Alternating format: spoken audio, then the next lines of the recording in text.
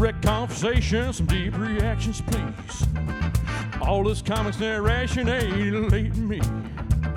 A little more talk, a lot less read. A little fight, baby, is what I need. Close the trade, open up your brains. Explain it to me. Explain it to me, baby. Explain it to me. Thank you, Vandello, and welcome once again to Rhett Conversations. My name is Josh Wasta, a.k.a. Fallout Fieri. And with me, oh man, you can't fight the Seether. It is Leah Cameron today. Leah, how you doing? I spent my whole Saturday on this, and it's time of my life I can never get back. Well, let's find out who's responsible for that. Our guest today is a very old and dear friend of yours, a more recent friend of mine since I started LARPing. We were for a very long time too similar to be in the same area at the same time. Naturally antagonistic to each other, I think, is the phrase. It's true, yeah. It's kind of like if you ever met yourself and you're at that point in your life where you're kind of a dick, you're going to be a dick to yourself. It's Mr. Alan Purcell. Really well. Yes. Mr. Alan Purcell, thank you for joining us today. Thank you. I push buttons. Oh, you'll fit in very well. I have no idea why this is such a controversy. It seemed like a very straightforward Captain America story, and I thought Leigh was into that. Oh, yeah. So Steve Rogers is a national treasure, and we are too good to have him on this earth. It's true. Thank you, former friend Alan Purcell. Also with us in the room, auditing, we have the entirety of Graphically Novel to hear this shit. So Bear and the Baroness and Jennifer Howland are both in the room, in the house, to listen to this crazy ass fucking I story. just came to listen to Leia rant. I'm here for the fucking train wreck. I want to see the soul die.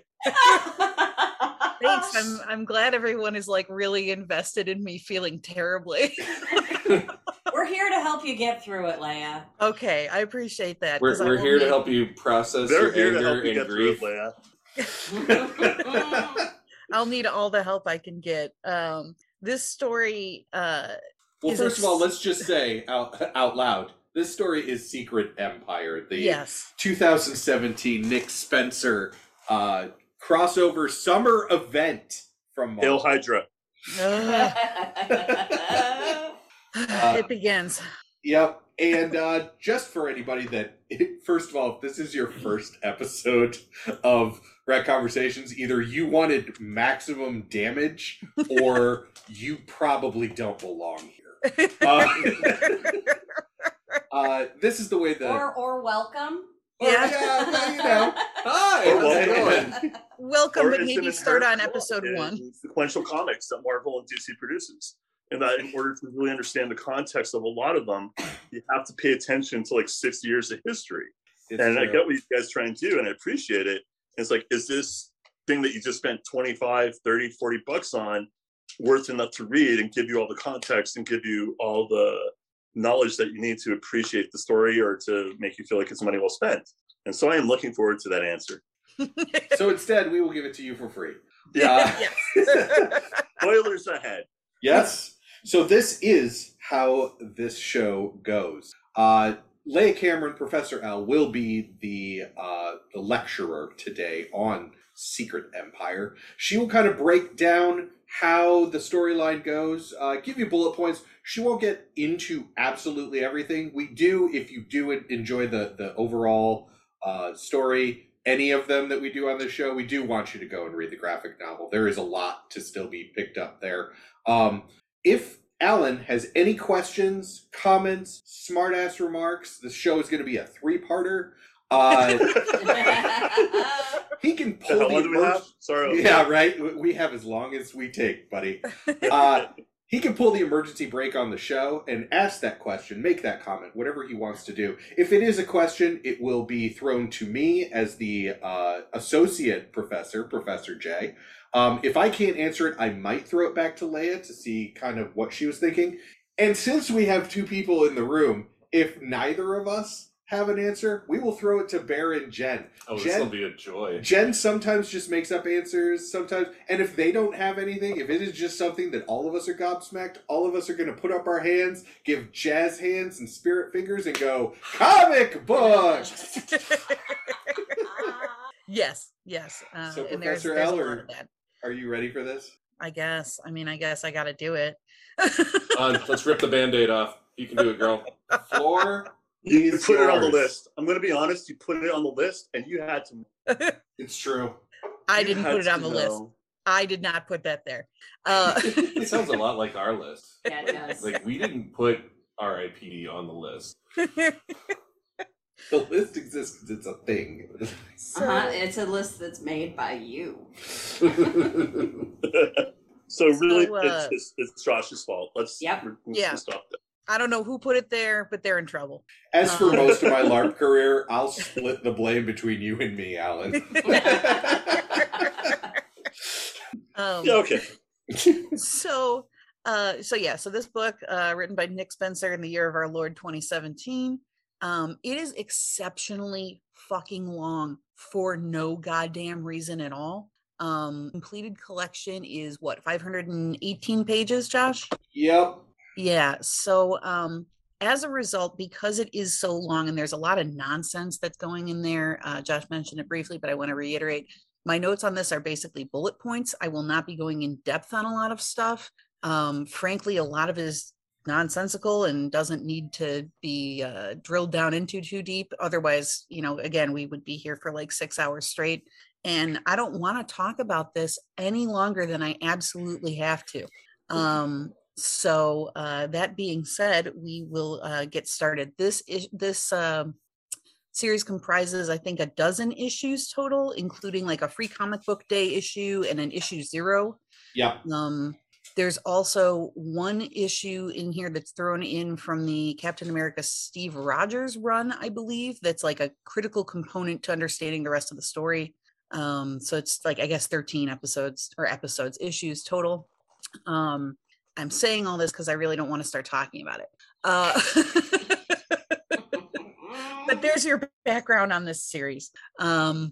So we start off in issue 0, which is basically the world building issue, where Captain America's memories have been rewritten by the sentient cosmic cube Kobik in order to make him believe that he's been a Hydra sleeper agent all this time.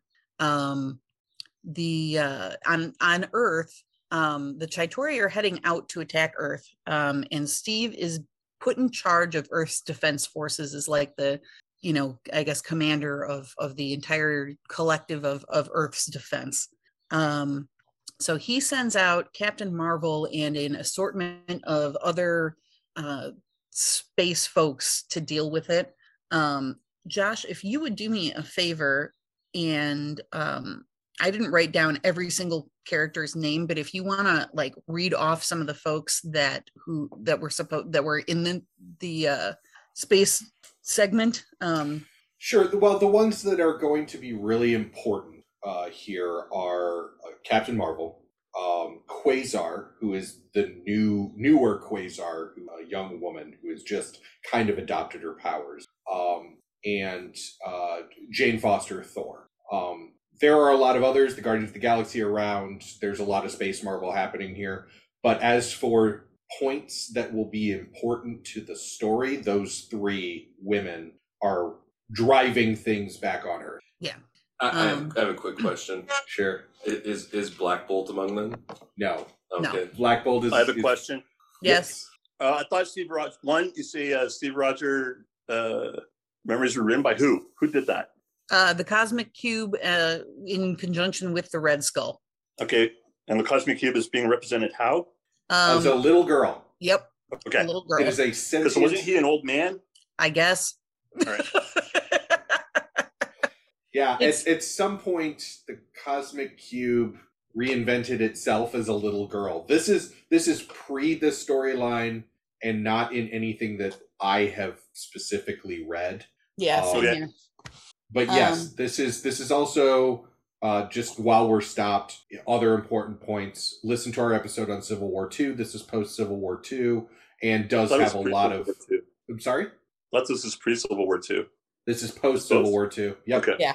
Yeah, there are salient plot points that specifically how Captain Marvel and Tony Stark will deal with each other that are post Civil War II important. So they don't explain anything from Nick Spencer's No Surrender storyline. Not really, no. No. Okay, good. That's actually probably important. That's good to know. Yeah. So he sends out Captain Marvel and the other space folks to deal with the incoming Chitauri attack. Meanwhile, Tony Stark, who it's important to note here is like an AI construct. This is never explained.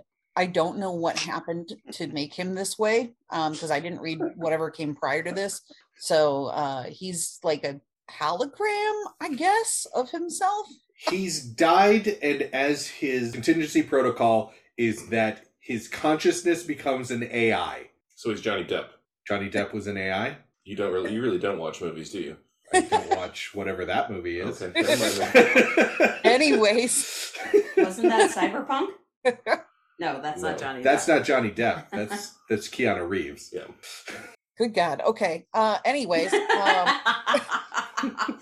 So Tony, the sentient AI, I think it is mentioned at one point that basically he has uploaded his consciousness as part of this AI. So it's more than just an AI. It's like his consciousness melded with the AI. I don't know, comic books. He belongs to the moon now. Yeah, pretty much. Like, whatever. It's Tony Stark, hologram Tony Stark is working with Riri Williams, otherwise known as Ironheart, to work to basically put a force field shield up over the entire planet. While this is going on, the Defenders are in New York City. They're being attacked by Zemo's Army of Evil.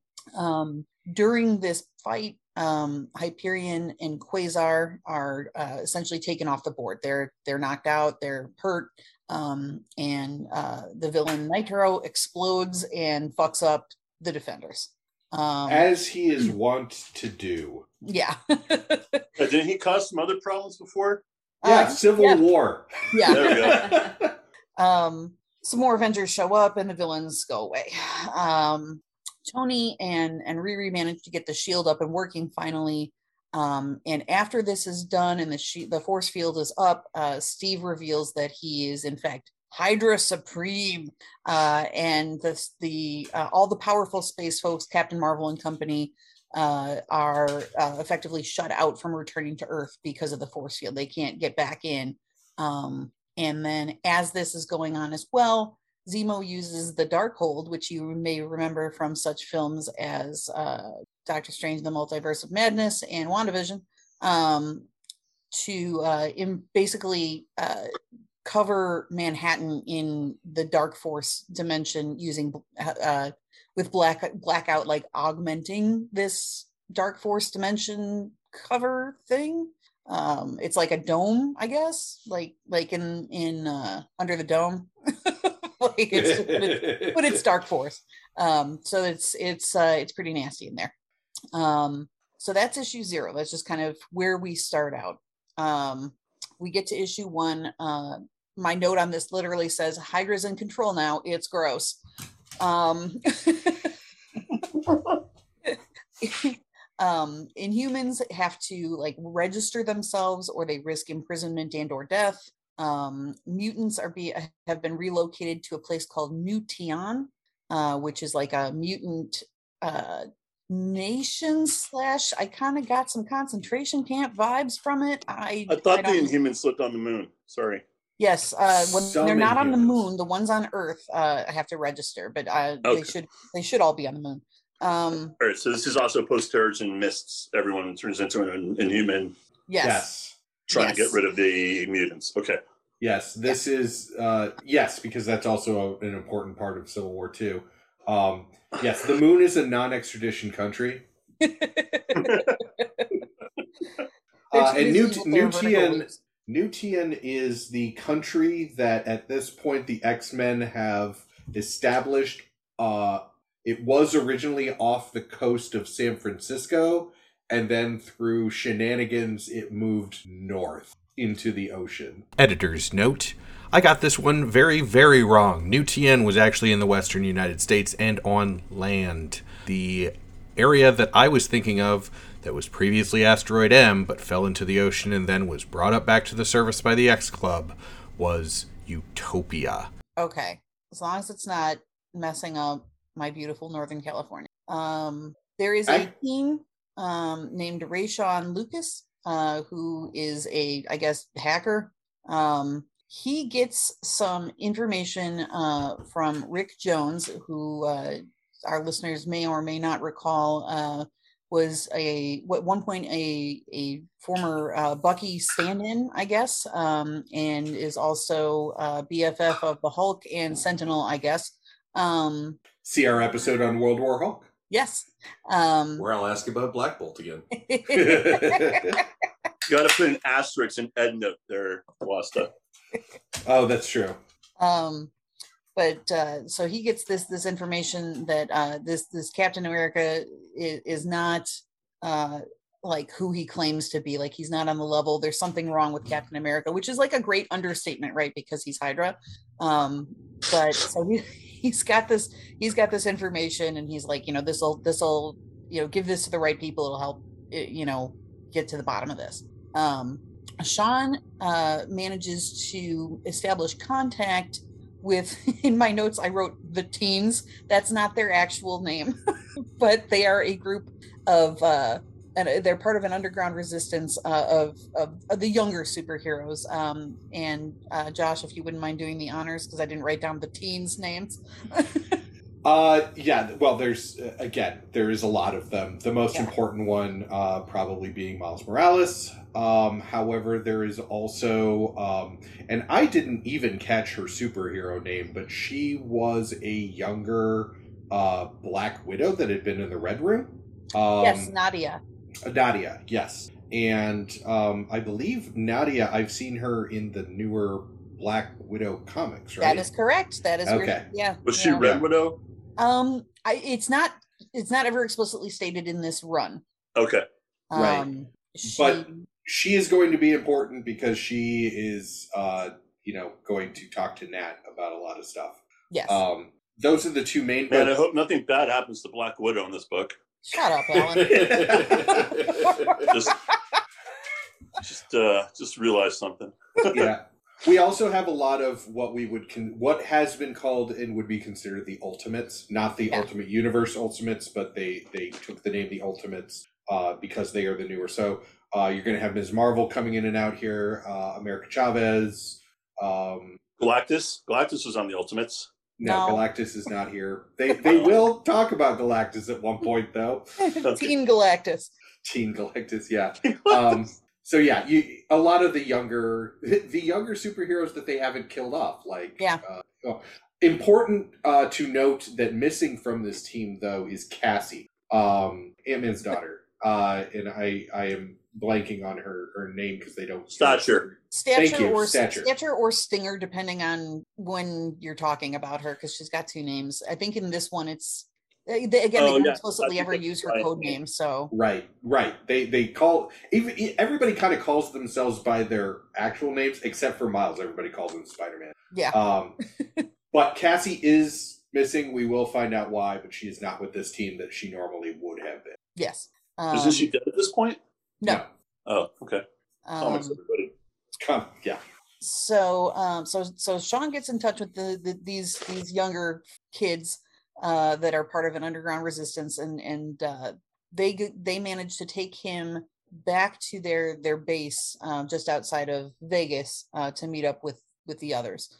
And this is a number of more adult superheroes like Hawkeye and whatnot that are there that are part of this resistance movement against Hydra.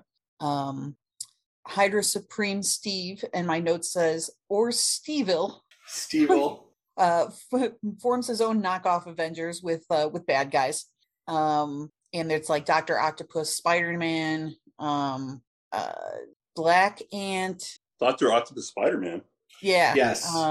Supreme, is it Spider-Man Supreme or Josh? Superior. Superior. Thank you. And he's also got Thor, who is not called Thor in this, he's just called Odinson. Does he have a hammer? No. Very specifically, no. Yeah, very specifically, no. Wonder how that happened. Scarlet Witch, and Vision. And we'll find out the reasons for them being part of that a little bit later. So Steve-Vil, or Hydra Cap, or Supreme Steve, whatever you want to call him, meets with the Hydra Council, who are discussing whether or not they should control the populace using Dr. Faustus's mind control, because the populace is getting a little uppity. They don't like it very much. And interestingly, Steve is like kind of not into this, even though he's like evil. He's kind of like, well, I don't know. And it's also revealed that like they had some traitors to the regime lined up for firing squad, and Steve kind of keeps moving the dates around and delaying their execution. So it's interesting because like this is the only time I feel like we really see him displaying a little bit of conscience before he just goes full-blown asshole. Meanwhile, Rick Jones and Sharon Carter both, they've been captured by Hydra. They are asked to swear loyalty to Hydra, and they both refuse.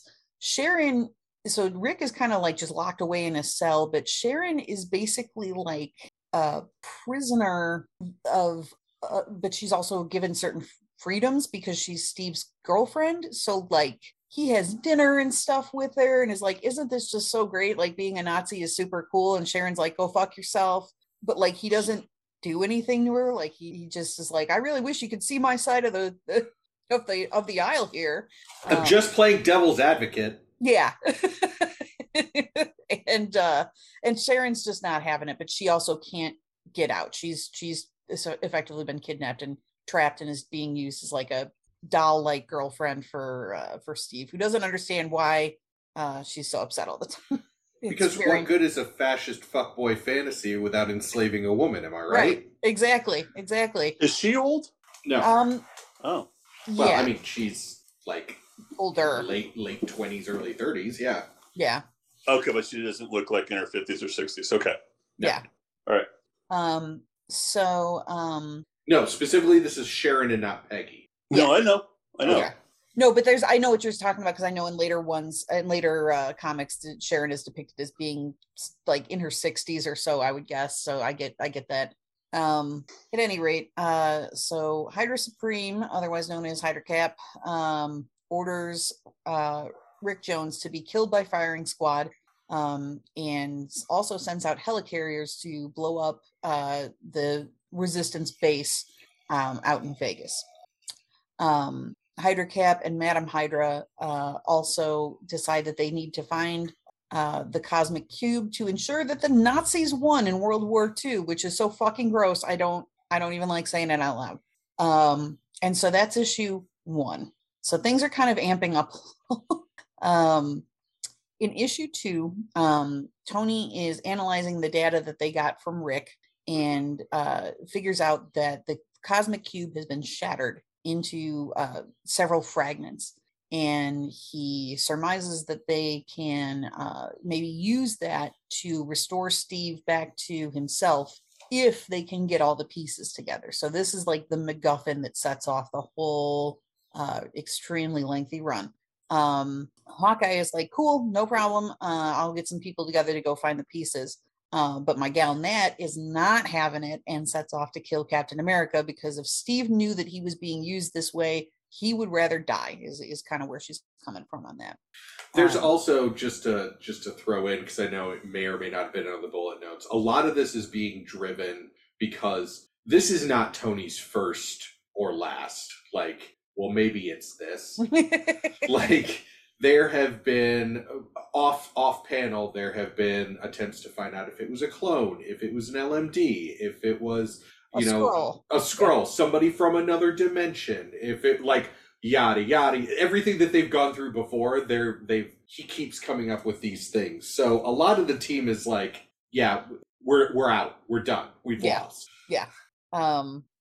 So Nat, my gal Nat is peacing out. But the champions, the teens, TM, kind of follow her, and with them she establishes a new faction, I guess, with them, and which she calls the Red Room. So it's the Red Room 2.0, 3.0, 5.0. I've lost track at this point. She's done this a few times in previous comics. Yeah, and it is very insensitive to Nadia, who Yeah. actually went through the Red Room and is part of this group. Yeah. And Nadia's like, okay, I guess, fine. So meanwhile, things are just falling apart in New York City. Dagger of Cloak and Dagger, she's the Dagger part, is struggling to continue to provide a light source for the people who are living in the Dark Force dimension. Demons are also running wild in there.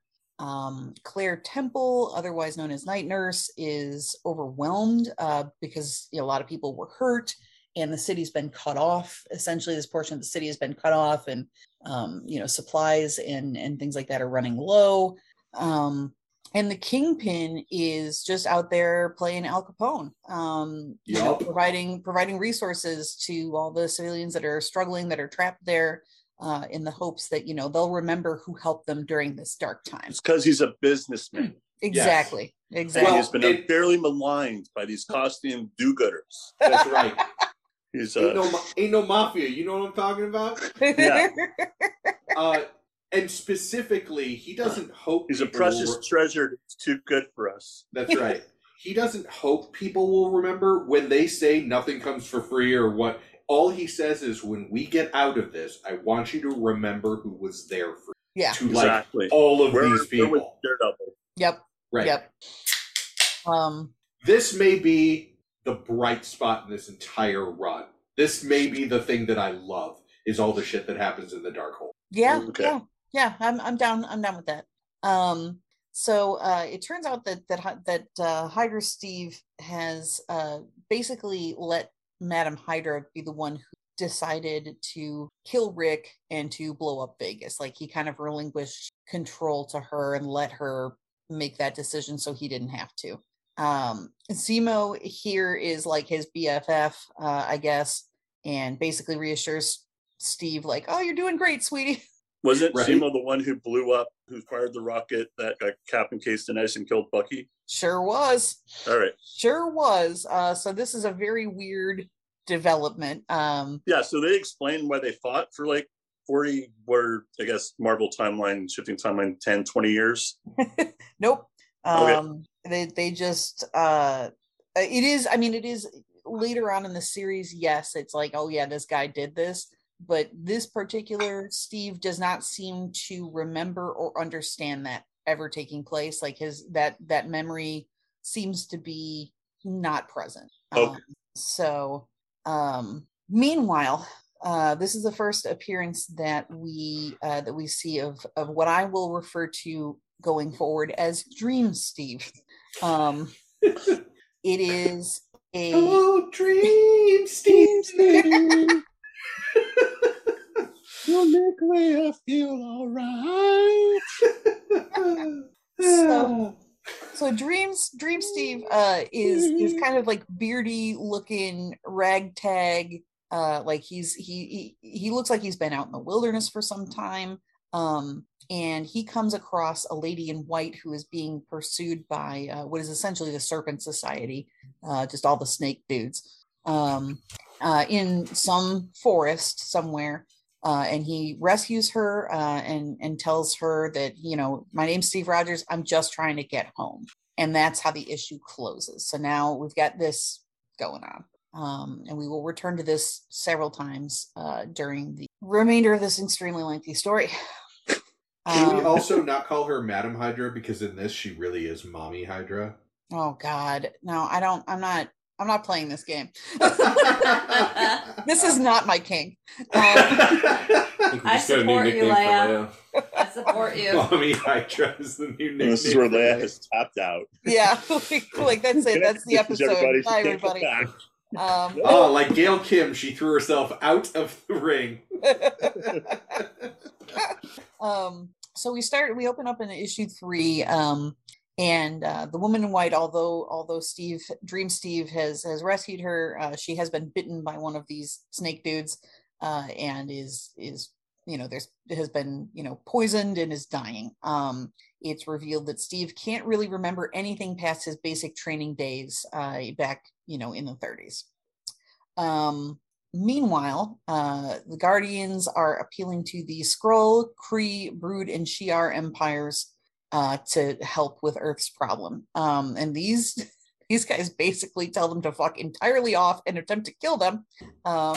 And they return empty-handed to Captain Marvel. This is also when we kind of find out that Quasar is alive, but in a coma. This is a thinly veiled allegory for what happens when the United States finally gets to the point where it's going to ask for help from other countries. They're going to say, "Oh, you're from the United States? Fuck off and die." Yeah, exactly.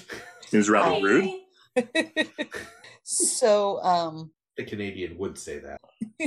So Nat meets up with Boomerang, who is like running a criminal empire and also hiding Maria Hill. They both start. Why is Maria Hill in hiding? What's that? Why is Maria Hill in hiding? She's in hiding because of I guess so. Prior to this, there was a series I did not read, and there was a incident at a crazy supervillain prison that she ran that completely backfired. Yeah. Basically, yeah, Cap showed up and was like, "Hey, everybody, want to join Hydra and not be in jail?" Yeah. And people died. Cap was already Hydra during this previous series? He was. Okay. He wasn't out Hydra. He was subtly Hydra. Closeted Hydra. Right. It wasn't Hydra Pride Month. So Maria and Nat they decide to train the teens, and Nat in particular warns them that they're gonna have to kill people. Like that's what this is about. Like there's no more, we're gonna like tie you up and shake our finger at you, and like you're gonna have to fucking kill people. We're at that point now. You will have to kill Nazis. And I'm strangely comfortable with it. Yeah, right. Hey, children soldiers, why not? Right, because if anyone in the Marvel universe is going to decide children soldiers, that's the way to go, it's fucking Nat. Yeah, it's just. And again, it's just before or after Civil War the movie, right? This is actually after Civil War the movie, because that came out in 2016. That's true. Okay. So we had Tony Stark make Spider-Man and Scarlet Witch children soldiers. Got it. Yeah. Right. Yeah. So meanwhile, Hydra Steve is pulled away from a Hydra Youth Science Fair, and is informed that another shard of the Cosmic Cube has been located in Atlantis. So the Hydra Avengers go there, destroy one of Atlantis's most sacred temples, only to find out that the shard is a fake and Namor is better than them. They also do this. Atlantis. They also tried to do this off screen in Wakanda, and they fail at it apparently. It's alluded to but never shown. Like, hey, we tried this in Wakanda and it sucked for us, and we did not get what we wanted. I assume that was probably the spin-off series. Yeah, that's the other thing too. This particular storyline had like 1.5 billion tie-ins about like what other people were doing during this time and how they were doing it and whatever. I did not bother to do that. I mean, I would still be reading if that were the case. Like it's already lengthy. We don't need to bring everybody else into it.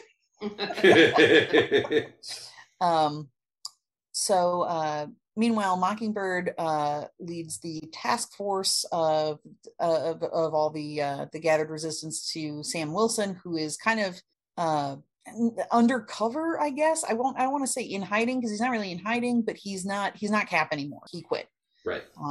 And he's just trying to do his best out there, but not as a superhero. He fucked off to the northwest. Yeah. So meanwhile, Dream Steve, we cut back over to him, and he's trying to get this woman in white out of the forest, but she is too fucked up by the poison in her system, and tells Steve that he can find his way home if he's true to himself, and then dies. Back in Newark, Boomerang finds a bomb in his house. It blows up, but he's fine enough until the Punisher shows up wanting info on the Resistance and his criminal empire. So Frank's Hydra now, big surprise. That part actually made sense to me. A, because cops love him, and B, he just follows Captain America's lead. So like, I get it. I don't like it, but I get it. So that's where issue 3 ends. In issue 4, Dream Steve, we're back to him, is fighting some old villains he doesn't recognize when 2 figures appear that look a lot like Bucky and Sam. They help him fight off the old villains, and they decide to just hang out together. It'd be cool. Meanwhile, Nat is training the teens in violent interrogation techniques on a Hydra grunt, who, some of the teens are like, well, he's too low level to know anything. And she's like, yes, but he's still a piece of shit. And she kills him. Yep. Which, like, good, like, I'm not mad about this. He had a family. I mean, doing it in front of kids, I'm like, but child soldiers, please. Yeah. She is training them to do that. Right. So why okay, you're drawing the line at killing him? Is that I'm drawing the line of killing him in front of them. So okay. We want you to kill Hydra soldiers, like, but we don't eventually- want you to have to yeah, see Hydra this is- soldiers dying. This is So did Hydra straight up replace Shield? Like, where's Shield in all this? Yeah, no. In fact, okay, to move back, the United States government, there were enough things going on, terrorist attacks and things like that, that they felt they were underprepared, and they gave Steve emergency powers, up to and including the Commander-in-Chief powers. Yeah. Wow. You will find out later, as a very minor plot point that you would know if you were reading the earlier stuff, this was all set up by Steve to then get this power. Yeah. Steve Rogers in this, by the way, I just want to say it, and I'm going to say it right now, and maybe people will stop listening, but he's a much smarter Trump. Yeah. This Must be a much, much smarter. Well, he can Yeah. stand up straight, so that's step 1. Okay, there you go. He exercises. He can That's form step complete 2. sentences. He knows when to shut his mouth. So both teams Power through it, lad. Power through it. yeah, just trying to live my life over here. So both teams managed to track down a fragment of the cosmic cube and confront one another, but this is at the base of a really, oh man, this pains me to say it. It is at the base of this Ultron / Hank Pym hybrid that's like Ultron but wearing part of Hank Pym's face. Part?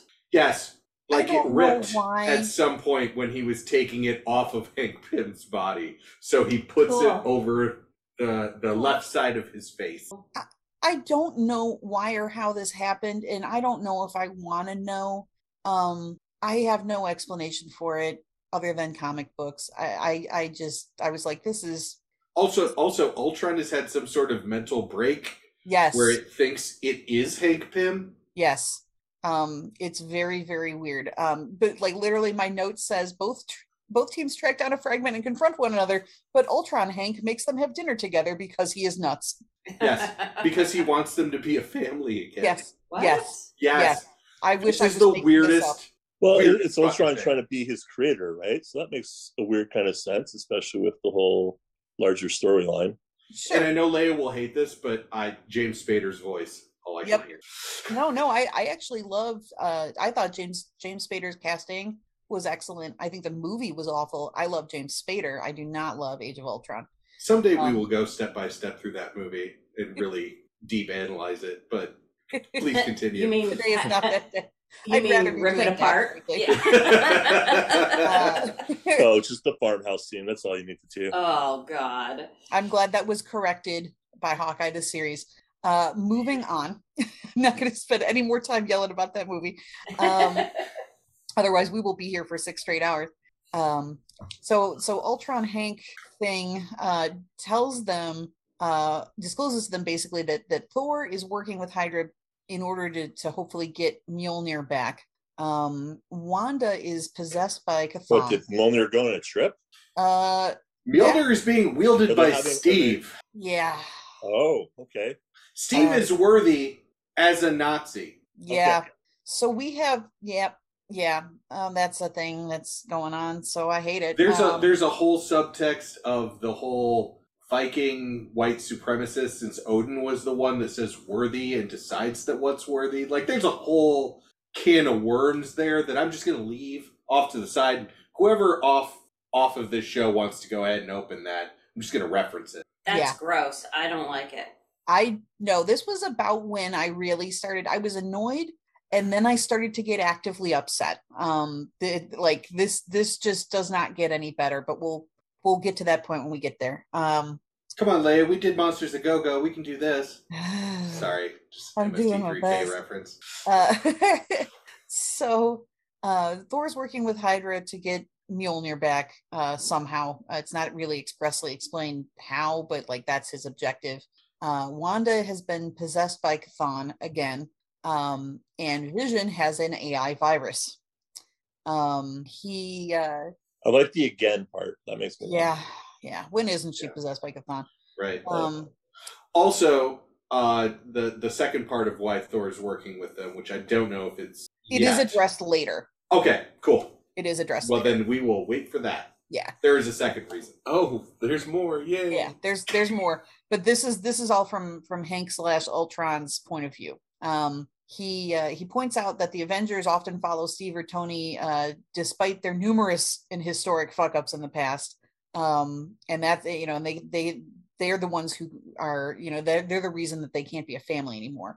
But Tony counters that the Avengers failed because Hank abused Janet. Whoops. Truth hurts. Ultron Hank is incredibly pissed. And punch. but Scott Lang manages to talk him out of killing everyone, which is actually pretty brilliant. It's basically like, no, you're my inspiration. You're still a hero. Fuck this fucking book, man. Ultron ends up giving the fragment to the underground, and everyone goes home, I guess. Meanwhile, back in the United States, Hydra Steve forces Namor to sign a peace treaty that will give him the Atlantis fragment, and Steve reveals that he has an insider on the underground. We don't know who it is yet. So that's how issue 4 ends. We are part of the way there. We're all of a third of the way through this? God damn. Okay. You're doing great. Yeah. Stop bringing math into this. Math just makes it worse. I'm sorry. You'll slowly hear the joy just go out of my voice as we progress. No, I've heard it. You're not doing a good job hiding it. Oh my God, you got to have so much wine ready for her when she goes back to California. I'm going to steal all the limes off your lime tree. I was absolutely fascinated by that because we don't, have that here. And I was like, wow, there's just limes growing. I felt like a child. Think of all the gin and I would grow mint directly next to it and possibly eventually sugar cane. There you just go. To make my own rum and just have a mimosa garden. There you go. Yeah. Sorry. Okay. So issue 5. So Viper is informed that Nat's been captured. But this is kind of a ruse in order to let the champions break into a Hydra base. Nat reveals to Viper that she is on a mission to kill Hydra Cap. Viper's not a Hydra, right? What's that? Is Viper the same as Mommy Hydra, or no? No.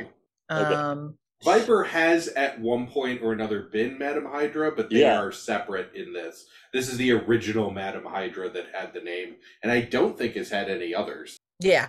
All right. So she convinces Viper to work with her. Nat does, kind of under the guise of like being Hydra but better. Like, hey, couldn't we just, we don't need this guy. What if we just were Hydra but cool? And this actually works very quickly. Nat's pretty good at her job. The champions, meanwhile, come across a comatose old man. They're pretty confused, but Nat tells them that's their guy, giving them no more information whatsoever. There's an interlude where Dream, Steve, Bucky, and Sam are all traveling together and having a nice time. Meanwhile, Ant-Man is updating his daughter, Cassie Lang, otherwise known as Stinger/Stature, depending on which one you're talking to at any point, on their progress in finding the fragments. Tony, meanwhile, goes to Wakanda and goes to T'Challa and asks for his aid, but T'Challa ain't having it. He's like, look, Wakanda's fine. Yeah, we got a piece. We ain't giving it to anybody. If you collect a bunch of shards and bring them here to Wakanda and relinquish them to me, then I'll help you, maybe. And Tony's like, yo, fuck this, and leaves. In Madripoor, Ant-Man Scott Lang reunites with the Underground, and they are attacked by the Hand being controlled by the Hive. Hercules, who had been with them, is turned to stone by the Gorgon. Controlled by the Hive? Who's the Hive? The Hive. See, Agents of S.H.I.E.L.D. Yeah. Hive is a entity. It's like a hive mind that can take over. Oh, okay. Yeah. And this ancient order of undead Japanese ninja are being controlled by it. Yes. Right. And just because I brought up Agents of S.H.I.E.L.D., Agents of S.H.I.E.L.D. Season 4 was running concurrently with this and did this much better. Nice. No lies detected. Right? Also, it had Grant Ward, who is a fucking amazing villain. Yes. So, Shang-Chi is there. He's being held captive by Hydra, and Tony frees him and tells him that, he's like, I used to have a shard, but somebody took it. I don't remember who. Spoiler alert, it was Emma Frost. She took it, and she took it back to Neon. And she took his memories with her. Yes. Hydra Steve is very unhappy. Madam Hydra tells Hydra Steve that it's been difficult to control the Chthon possessed Wanda, although Vision's virus is working just fine. And Thor is troubled by the loss of Jane Foster, who is trapped in an alternate dimension, and he has been praying to Odin, and she and Dr. Faustus can't really do anything about it because he is too powerful. He is a god. There is really not a lot they can do about his kind of troubled spirit here. Right. FYI, he thinks she's in a different dimension. Yes. She's in space. Yes. She is currently in space, being, locked out by this the shield. But not shield. Not shield with as an acronym, like a literal shield. All right. Yeah. Like the oxygen shield from Spaceballs. Yeah. AI Tony Bell. I will try to, on the planet. I'll try to remember to refer to it going forward as the force field rather than the shield, just to avoid confusion. So the resistance has been going around trying to find these shards, and they keep not getting to them in time. And Tony had been like, oh, I've got this fragment tracking device, I've got this data that says it's over here, whatever. It's revealed that he didn't have anything like that all along. Tony is just working off of the info that they had gotten from Rick all along. So there is no tracking device. He's just working on outdated information. So that's cool. And his justification is everyone was out of hope. Completely out of hope. So what else was I supposed to do other than lie? Yeah. Which, of all the things that we have read on this show that Tony Stark fucking has done, this is the least of those crimes. Yeah. But this is like AI Tony Stark. This is a computer Tony Stark. So, it's exactly who I want lying to me. Yeah. Sounds like Ultron too. Yeah, Ultron Stark? It's pretty cool. It's just a snarkier Ultron. Yeah. Probably a smarter Ultron. So Hydra Steve mentions that they have a secret weapon, and we will find out what that is in a short while. So, hold on. What number of MacGuffin is this? Oh, this is number 357. Yeah, it's a lot. It is a lot of a lot. Jesus. So, while right after that, Dream Steve and Co. meet up with the Red Skull, who claims that he will take them home. And at the end of the issue, we find out that it turns out that Hydra Steve's secret weapon is a resurrected Hulk. See Civil War II. And then my notes just say, cool, cool, cool, cool, cool. Oh my God. I have questions. You're not going to get any answers. Nope. No, comic books. It is not explicitly stated how this happens either. Right. It's like it's actually, this is the one thing that I actually did research on to be like, okay, this is a thread that we have followed throughout both Graphically Novel and Rec Conversations to try and at least let's keep an eye on the Hulk because Bear's going to ask me about it. And this is from Civil War II to this is the first time that Bruce Banner shows back up. There is no other comic. There are references to him. There's, hey, he's been dead. Hawkeye killed him, like all this whole shit.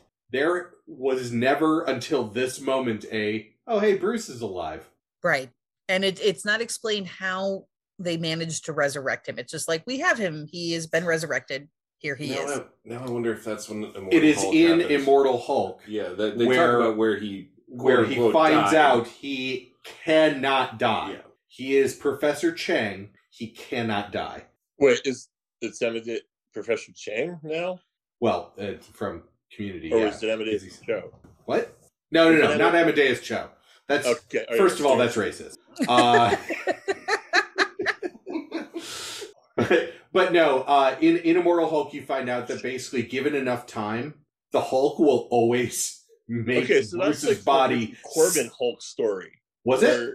Yeah, there's like a Richard Corbin Hulk, I think one shot, and it's pretty much the premise is like Bruce Banner keeps trying to kill himself, but the big green guy keeps showing up. And that's where that's where issue 5 ends. So issue 6, so things are just a mess in Manhattan. Dagger is really struggling to keep Manhattan lit up for more than a couple minutes at a time. Doctor Strange is out there looking for a magic book, as he does, in order to find something to help him free the city from the Darkhold. Daredevil attacks some dudes that he thinks are stealing, but Kingpin informs him that they're actually delivering supplies to the hospital, and don't you feel bad? Yep. I love him. Dream Steve, meanwhile, asks Red Skull where he is, and Red Skull is like, hell. He then goes all Mick Foley on him with a baseball bat covered in barbed wire, telling him the only way to peace is death. Back with the teens TM in the Red Room, Nadia Pym is mad that the champions want to talk Nat out of killing Cap. And Miles tells Nat to, have some hope. So this particular issue, kind of the theme is hope, although it doesn't give us much. It's kind of just jerking us around. So Nat has failed at turning these children into killers. Yeah. Okay. Yeah. Way to go, girl. Hydra Steve appeals to Bruce to work for Hydra. Bruce is like, absolutely not. You can fuck all the way into the sky with that shit, my dude. And Hydra Steve is like, yes, but I wasn't talking to you. And you can see his, eyes go green, and what's coming. So Hulk is like all in on this, and there is, again, no explanation as to why. That's where the scene ends. We don't hear what his reasoning was or how he discussed anything with the Hulk. Hulk is like, yes, Hulk Nazi now, smash. Well, maybe if he's still a little resentful over the whole being killed thing. Understandable, but also, come on, man. Yeah. That's a little extreme. Hulk doesn't have a side. Hulk is his own side. So, meanwhile, back with the Resistance, Tony's kind of worked out that there's got to be a mole somewhere in the group. And Mockingbird and Quicksilver start accusing one another and fighting until finally Scott Lang blurts out, like, no, guys, it was me. I gave them information. They had leverage on me. They were going to kill Cassie. They have Cassie. And if I didn't give them info, they were going to kill her. So that's why Cassie has not been with the teens TM or any of the Resistance. She's also, been captured. Yeah, throughout this comic, he has been sending her like, and it's in panel. He's been sending her like messages. Yeah. That looking back on it, it was how he was informing Hydra of what was happening, because it was like, hey Cassie, we went to the Savage Land and it was like a whole thing and there were dinosaurs and I know you're going to be jealous, but here's a picture of me with a dinosaur. Yeah, we're looking for these cosmic cube fragments, like, and you're like, oh, okay, like that's not a really smart thing to send to your daughter, but until you find out that she's captured, and that's how he's been sending the information. Yeah, and like, to be fair, like when I read that, you know, before this reveal was made, I was like, oh, it's just Scott being Scott, you know? Right. Not very smart, like from an espionage point of view, but you're Scott, so right, you know. Exactly. You're just kind of a lovable doofus. Like, yeah, of course you'll write like letters to the front to your daughter. Sure, why not? Right. My dear Cassie. So just as this is revealed, the Hulk busts through the base and just starts smashing. The Thing, I love my notes on this. The Thing says CM Punk's catchphrase and they fight. Yeah, it's true. Oh, yeah. Giant Man, meanwhile, unleashes some AI Avengers to help in the Hulk fight as well. And whatever they use to resurrect him doesn't last super long, and Hulk kind of falls off the roof, and that's that on that, I guess. Everybody else gets the fuck out, but Tony, who is stuck fighting Hydra Cap, and it's because they like can't transfer his AI out or something like that. I don't know, comic books. Steve has some sort of device that freezes Tony, AI Tony, so he's not light, he's hard light. Yeah. So he can't transfer. Yeah, it's comic books. Okay. Right. Great. Yeah.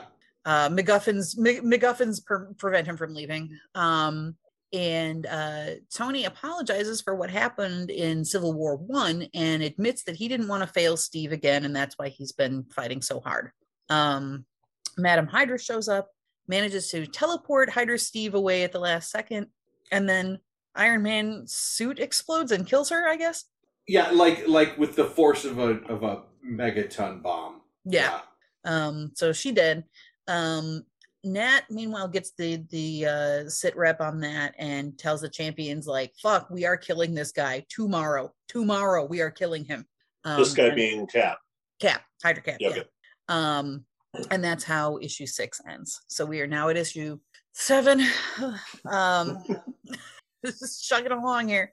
Tomorrow, we will kill Steve tomorrow to end Leia's rant. Yeah, And there's 10 issues, right?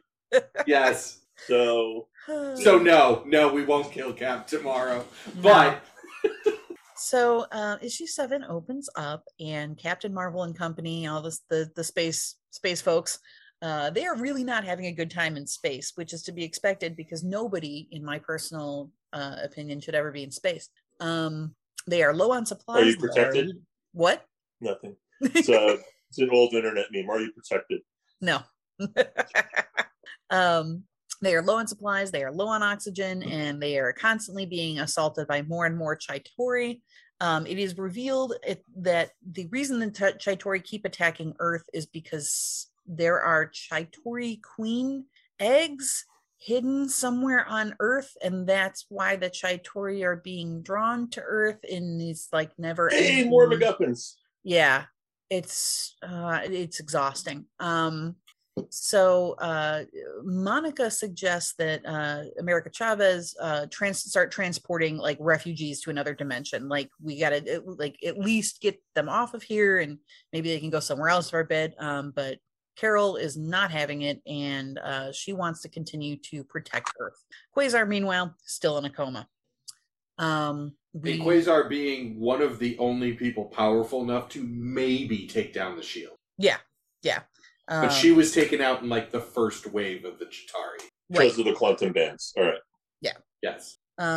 So Dream Steve, meanwhile, is being tortured by Red Skull. Not going to get into that. Miles and Nat meet up. And they are basically trying. They're plotting on killing Hydra Steve. Miles wants to do it, or thinks that he should do it because of the prophecy in Civil War II. See our issue or episode on Civil War II for more information about that. That was done so well in Civil War II, and here it's just stupid. Right. Yes. So Civil War II was all about Miles fighting against this destiny and proving that it would never happen, to him just arbitrarily saying, okay, well, if this is going to happen, it's going to be me. Yeah. No escaping destiny. Weird. Destiny. No escaping up for me. So Nat, of course, is one step ahead and basically like locks him in the back of her murder van in a Hulk-proof compartment because she does not want him to be a killer. Again, really confusing here, Nat. Figure it out. She has the murder van. Where's the Punisher? We'll get back to him. Yeah. No, it's coming. It's coming. All right. So she heads out to DC and has the team create a diversion, basically, that will allow her to get a shot in on Steve, Hydra Steve. Turns out that the old comatose guy that the team rescued was an Inhuman named Mosaic. He possesses the Hydra guards and then which kind of allows a window for Nat to kill Steve. Just as she's lining up the shot, the Punisher shows up because of course he fucking does. And she and him fight. So there has been a whole thing that we've kind of glossed over. The Punisher's been hunting for Nat on behalf of Steve. The reason that he's working for Steve goes back to Civil War I, where basically you find out that the Punisher does what he does. Captain America. Yes, because he worships Captain America. This Captain America is willing to use that to bring Punisher to his side and make him his agent. Yeah. The call, like I said, when he first showed up, it made sense that he was working for Hydra because that is where Steve is. Right. I hate it, but it makes sense. Right, exactly. Like that feels like it's such a reach, but yeah, okay. You're right. That's where I am too. I hate it, but it kind of makes sense. Yeah. It makes a fuck of a lot more sense than most of the shit in this. Exactly. So in the van, meanwhile, Miles starts a fire because he's trying to get the doors open, and it works. The van door opens and Miles gets out. Meanwhile, I'm sorry. I just want to point out exactly how, because it's another thing that went up my craw. So I was about to ask some questions. Okay, cool. So he uses his spider stinger power to start the fire. The fire goes off. The computer in the van is basically like, please enter a password to open the emergency hatch to leave. And he's like, oh, well, I don't know the password, but I guess I do because the prophecy says I kill Steve. So whatever I put in will work. So he puts in a password and it works. Yeah. The Bill and Ted School of Time Travel. Wow. Yay! It's so I mostly had to point that out because Bear is in the room and Bear fucking hates bad time travel shit. Yeah. I hate most time travel shit. Oh wait, because most time travel shit is bad time travel shit. It's about to get real dumb, but we'll get to that in a minute. So meanwhile, the Punisher is subdued by Nat she basically takes two, I guess, daggers or short swords and just runs him through just above the knee. So he's completely immobilized. And he tells Nat that Hydra is going to use to bring back the dead and let the Nazis win. So Nat is like, absolutely the fuck not, my guy. And she turns to try so to the Nazis can kill him all over again. Right, exactly. Like, it's so fucking dumb. So she turns to try to line up the shot again, just in time to see Miles Morales approaching Hydra Steve. And she's like, oh fuck. And she runs to intercept. She manages to fight off a couple goons, get between him and Miles, and is killed by the sharp point on Steve's shield. She dies. Yep. I took a moment to be upset about this, and this is like, Josh, we really need to start a counter on how many times Black Widow dies in any given comic run, because I think it's like once or twice per. I think Simon from What Culture has shown us the dangers of having any sort of counter. Yes. Because you get sick of it real quick. So I just need to ask, who gets the send off, Infinity War or this? It's just so bad. Yeah, it's so bad. But at least her death is acknowledged. This book. I mean, I will say at least her death is mildly acknowledged in as much as Miles sees this because it's right in front of him. It's true. He flips out and starts just beating the absolute piss out of Hydra Steve and nearly kills him. He almost impales him on a piece of metal or rock or something that's hanging out. Which is what the prophecy said he was going to do. Right, was exactly. Stick him right through that rock. Gypsy woman was right. And they are on the Capitol steps too. I did forget to mention that, but that is important. They are on the Capitol steps just as the prophecy in Civil War II had shown. So Miles thinks this is his fucking moment. As he's about to just completely end Hydra Cap, Nadia intervenes and persuades him not to do it because he isn't a killer. My notes here say, what are you doing? Fuck, this is dumb. Don't kill Hitler. It'll make you a bad guy. Fuck Was you. Nick Spencer one of the writers in Civil War II? No. God, no. Okay. Was that all Bendis? I think Yes. so, yeah. All right. Yeah, which Another is Ohio. it's its own level of problematic. So the champions meanwhile are arrested. Steve is taken back to the helicarrier and asked to talk to Sharon. He meets up with Sharon and tells her that he was going to use the cube to set things right. And Sharon is kind of done with this and tries to stab him with honest to God, hand to God, is a stake, like a vampire killing stake.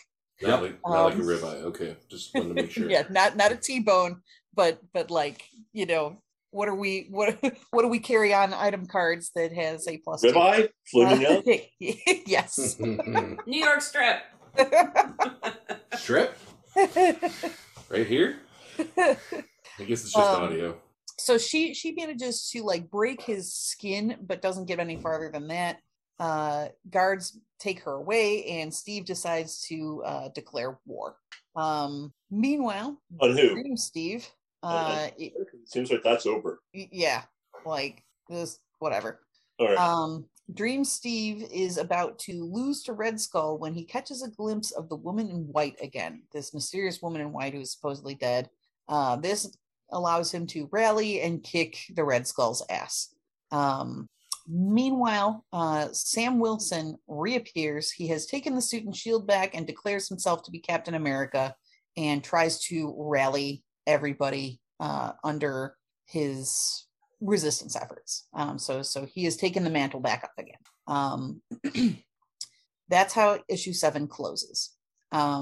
Issue 8, there is, I'm going to be honest. Issue 8.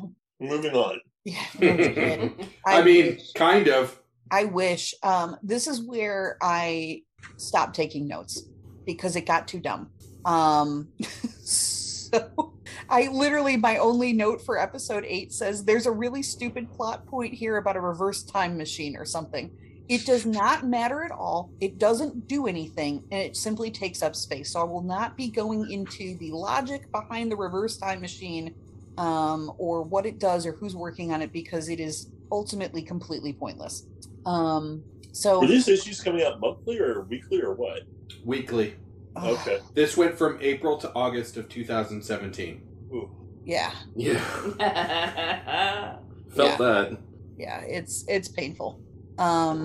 So Dream Steve, meanwhile, has, after the fight, has like fallen into this river and is like sinking to the bottom of the river. And he manages to see like a glimpse of light coming from the surface and manages to break free and swim to the surface. I want to break free. It sounds like a metaphor. So Sam, meanwhile, again, I'm not getting into the stupid time travel or time machine. They basically want to send a message to the future by putting a time machine, or hang on, let's see if I can articulate this. It's so fucking dumb. If you start describing this reverse time machine, I'm going to start asking questions about it. Okay, Like, let's what just the- say that it's really stupid. It's supposed to send a message to the future to come back and rescue them to the past, basically. Yes. Um, because they can't send something to the past, it might mess up the timeline. So they send it to the future to give them a message to be able to do something at a certain time. Okay. yeah, it's Wouldn't that just be a box with like an open now sign? Yeah, one would think that basically that's a time capsule. Yeah. yeah. It's really not. It's open in 20 years. Yeah. It just, and it doesn't do anything. Like nothing happened. Nothing comes of this particular plot line. It's dumb. So Sam takes off and he he's trying to get between like the Earth and the force field because he can fly. Iron Man and Hawkeye, meanwhile, break into this super prison that's run by Sin and Crossbones. Yay, Sin! And they're trying to free all of their captive buddies. Meanwhile, in space, Captain Marvel and the Captain Marvel and company are being they're approached by Star-Lord and Rocket Raccoon. They have plans for a nullifier bomb that they got from they stole from a Nihilus, and they can use the space station to detonate it. Okay, I know you want the counter for the number of times Nat dies. I want the number of times that the Ultimate Nullifier shows up in any way, shape, or form. I mean, in all of the stories that we've done. The ultimate MacGuffin. Yeah, at this point, everything would be nullified. There is no anything anymore. It's everywhere. It is fucking everywhere. Every 20 minutes, somebody's got the Ultimate Nullifier or something thereof. Meanwhile, back in Manhattan, that's still under this Dark Force dimension. Doctor Strange gets this spell that he learned in exchange for control over the Sanctum Sanctorum. So meanwhile, we cut back to Sam, who's just flying around. He's got a piece of this cube, and he is flying around basically in pursuit of Hydra jets. And they manage to shoot Sam down, and he falls into the ocean, still clutching this fragment of the cosmic cube. Meanwhile, we cut back over to Doctor Strange again, and the spell appears to be doing absolutely nothing. Up in space, all of the space folks have evacuated the Alpha Flight space station that they were on. And yay, Canada. Canada. They've got explosive charges up. Now with Zero Canada. So they've got explosives charged up that will go upon collision, basically. Yeah, actually, because Alan is on this, Alpha Flight at this point has basically become the space protection force for the Earth at this point in comics. Captain Marvel and 3 original Alpha Flight members, right? Right. Yeah. But it's also Canadian funded. Anyway. It's not Department H in any way. It's just right. We're appropriating the name. It's funded by the Canadian government, which is why it has the name. Oh, okay. Where's Sword then? Is Sword disbanded at this point for being terrible, or Sword has had so many fucking problems that Sword, when they show up now, it's like deep space shit. So it's like, okay, as long as you don't cause problems on Earth, that's great. You go and fuck off to somewhere else. All right, okay. Moving on. Yeah, moving on. So, there's no Puck, which I'm a little distraught about. I thought Puck was in the earlier issues of Alpha Flight. Maybe. Don't cut this, by the way. You got to keep this. This is gold. Oh no! This is gold. This is staying in. Any conversation about Alpha Flight, I'm down. Yeah, I thought it was Puck, Northstar, and Aurora, and Captain Marvel, and I don't know. All I can tell you is Puck shows up nowhere in this comic. I would have made a note of it. Okay. No, at this point, no. I mean, there's a handful. There's definitely Gambit, but Puck shows up in a scene, I'm going to mention because Puck is my boy. He's like the Rey Mysterio of the. Actually, no, he's more like the Rey Phoenix of the Marvel superheroes. Yeah, like Ray Phoenix's great grandfather. Yes. He's supposed to be stupid old. He's also supposed to be like a 7 foot tall giant. Isn't that I'm here for Wendigo? all of this. No, Puck's backstory is that it's, or at least one of his origin stories. They probably retconned it as well. I said the name of the show. We have a Puck's title. backstory was that he was like this 6 foot tall or 6 foot something wrestler, and he like is imprisoned a demon, and that forced him to be like small. I gotta read more Puck shit now. That's amazing. Yeah, I mean, yeah, I think it's like him and Wolverine talking about it. That would also explain why Puck fights people like he's 7 feet tall. Yeah, well, that's just lazy writing by John Byrne. Also true, but yeah. All right, cool. Well, let's get back to the thing that we're doing. Yes, but this is staying in. 4 issues to go. Yeah. Jeez, we're on issue 8. 3 more issues. You can do this. I'm excited. All right, yay. So right before this happens, right before the Alpha Flight space station is evacuated, Quasar manages to awaken from her coma, and is immediately just jumps back into action, and she flies out and almost single-handedly takes down the planetary defense shield that they put up, the force field, and this is a huge win for everybody. Captain Marvel immediately flies to the location where the Chitauri eggs are, and destroys them so that they will stop attacking Earth. So she commits genocide to stop the Chitauri attacking. It's not genocide, it's just infanticide. Yeah. Not really. She didn't kill the entire race. They're coming there to get the eggs of their queens, which I guess they need to perpetuate their race. Well, it's not all of them, it's just some of them. There's plenty of Chitauri out there. Right. It's not okay. As we've seen since they've thrown wave after wave. Back and some blonde glowing lady blew them up. I'd be a little pissed. Oh no! They're dead. It's mass murder. Like we got punishment. Yeah, it is mass murder. It's just not genocide. Okay, so she committed mass murder. Our queens, and I wouldn't. But it's aliens. Who knows? I mean, really, at this point, I'm not going to get into a debate over at what point Chitauri life begins. They are still in eggs, so technically, biologically, they haven't. According to Hebrew law, they have not taken first breath yet and are not alive. Yeah, whatever. That's my standpoint on Chitauri. Yeah, I'm just saying, if I was waging a galactic war to get something back and someone killed them or blew them up, yeah, I would have turned around and go home saying, "All right, all good." Never mind. Again, all right. It's kind of implied that the Chitauri are kind of mindless. So whatever. Meanwhile, back at the super prison, Maria Hill, Iron Man, and Hawkeye come across a completely brainwashed Blackout. And this is a plot point I didn't particularly understand, because I guess it would have had to necessitate me reading whatever came before this. Because this is like the Pleasant Hill aftermath of the Pleasant Hill prison that went very poorly that Maria ran. Right.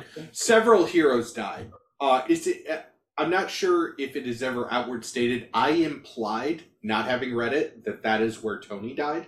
Sure, yeah. And why the AI booted up. Okay. But I don't know. Yeah, not sure. Haven't read it, don't know. There was a whole Secret Empire, I'm waiting for mini series. My favorite Quentin Tarantino. Okay. This is what happened. Right. Right. So, all the plot was in the second part. That's my bitterness with Kill Bill. So Maria Hill, the TLDR is that Maria Hill kills Blackout, which basically lifts the Dark Force dimension off of Manhattan. So that's now been taken care of with his death. Like, he dies and that goes away. Sam, meanwhile, manages to emerge, fly out of the ocean, and he still has the cosmic cube fragment. And he meets up with everybody else over at the Triskelion, including the people that had previously been trapped in the Dark Force dimension, etc., and the Captain Marvel and company. So they're all getting together. And Namor, God bless him, Namor shows up and is like, haha, I am the best. Look who I have brought you. And it's a still alive Bucky who's like, fine. Yep. So here's Bucky. That made me happy.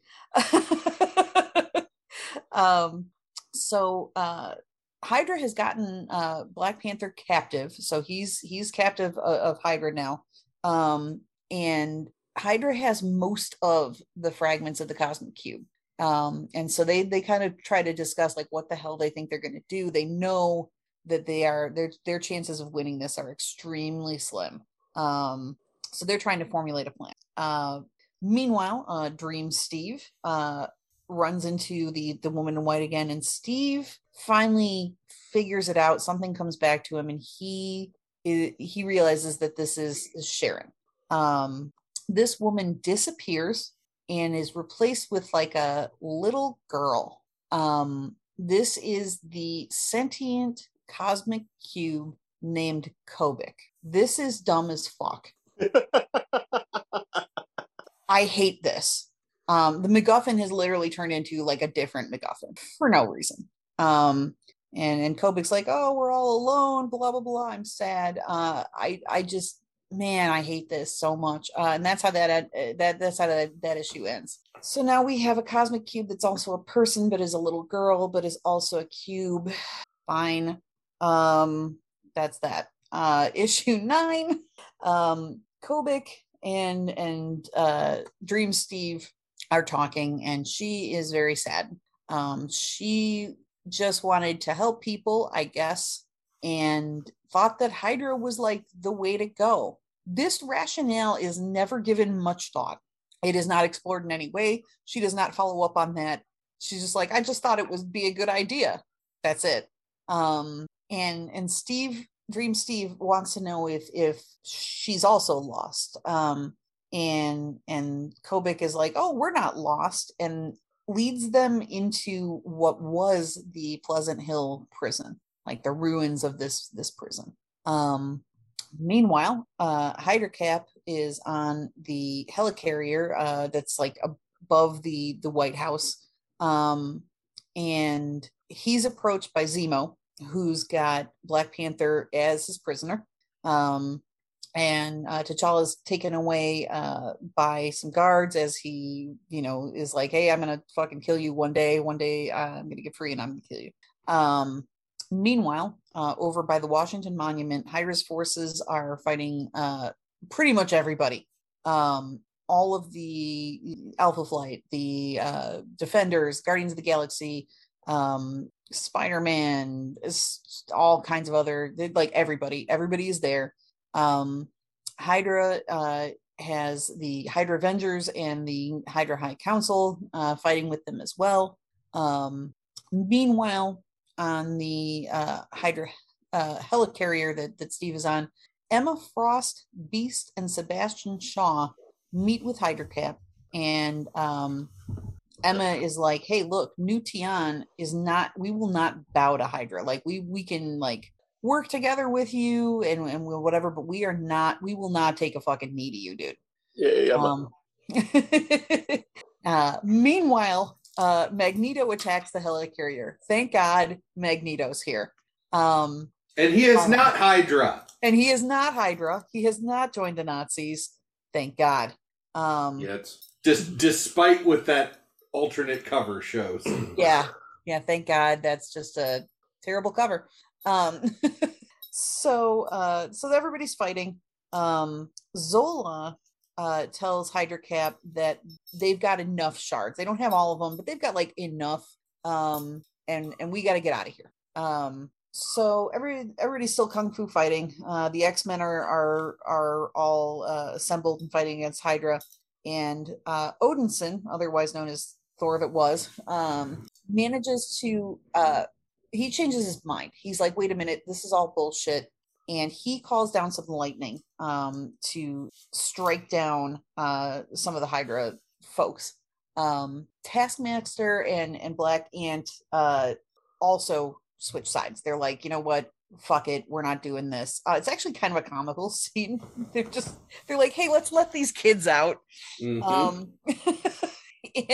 And like put in a good word for us with everybody. Just let them know like we switch sides. Miles shoots some webs at them.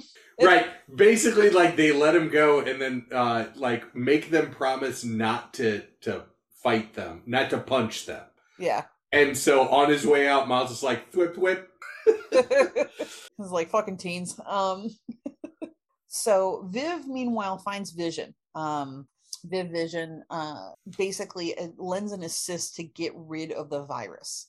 And she does this by spreading it through the dreadnoughts, which are like kind of like sentinels, I guess. They are mechanical androids or constructs that automated systems, I guess. And she basically takes that virus and puts it in them, which causes them to shut down. Doctor Strange basically pulls Jane Foster through a portal, bringing her back to Earth, and then goes off to confront Chthon to cast him out of Scarlet Witch. Sam Wilson flies Jane away because this is I don't know if this was after or slightly during the Jane Foster Thor run where she's got like cancer, and so she's not doing so good because she doesn't have Mjolnir. Hydra Steve does. Right. And anytime that she doesn't have Mjolnir, her cancer restarts and keeps going. And there was a brief there, Sam Cap and her were dating briefly. Yes. At this point. So he takes her away to try to get Mjolnir back. Meanwhile, on the helicarrier, Zemo goes to get the army of evil awakened from the stasis just as Bucky shows up just in time to free T'Challa, and he kicks Zemo's ass before he can get the army up and running, which is great. Love you, Buck. Sharon, meanwhile, is being on a date with Steve. Date is in quotation marks. A forced date. Forced you date. know what Nazis have. Yeah, and basically is appears to have been brainwashed. Like she's doing the Hydra salute and all that.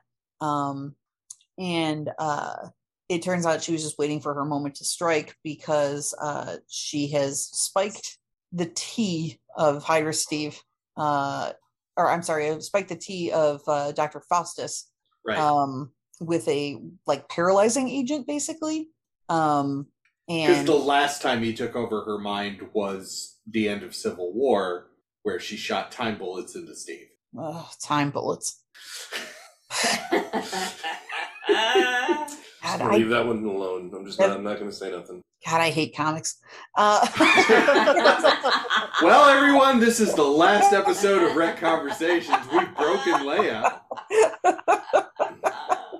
Next time when I find a new host, I guess. When they're good, they're really good. But when they're bad, man, they are fucking terrible. See, also, wrestling isn't wrestling. Yes. Yeah. So Black Panther kind of sneaks up behind Hydra Cap and Zola while they're talking, and there is a cat, one might say. There is a we see that there's like a variation of Iron Man's one of the Iron Man suits that Hydra Steve is wearing, and he's wearing this in order to like use the power of the fragments of the cosmic cube. Meanwhile, so Infinity Gauntlet. Yeah. So meanwhile, Kobik and Dream Steve are hanging out, and she restores his memories, which were her memories also, ? This cosmic cube thing is so fucking weird. Yes. Well, this is the way I took it. In order to replace Steve with alternate Red Skull created Madam Hydra was his matron after his mom died, Steve. The consciousness of Steve and the memories and everything else had to go somewhere. Couldn't just be erased because matter does not, or energy cannot just go away. Right. So it had to go into the cube. Okay, sure. Sounds good. Comic books. Comic books. Kind of. We'll get there. So, okay. So yeah, so Steve finds out, he gazes into this fountain and sees all of the shit that has gone down while he has been out trapped in this little dream world cosmic cube construct thing where he's been hanging out. And so Steve is like, look, you got to fix this. We got to get this sorted out. And Kobik, because she is a little girl, ? Just runs away because she's scared and she's upset. That's where we leave that. The Hydra helicarriers are all just destroyed. The armored, like the armor suited Hydra Steve then now shows up on the steps of the Capitol building, and he is ready to go. That's how issue 9 ends. So we got one more epilogue.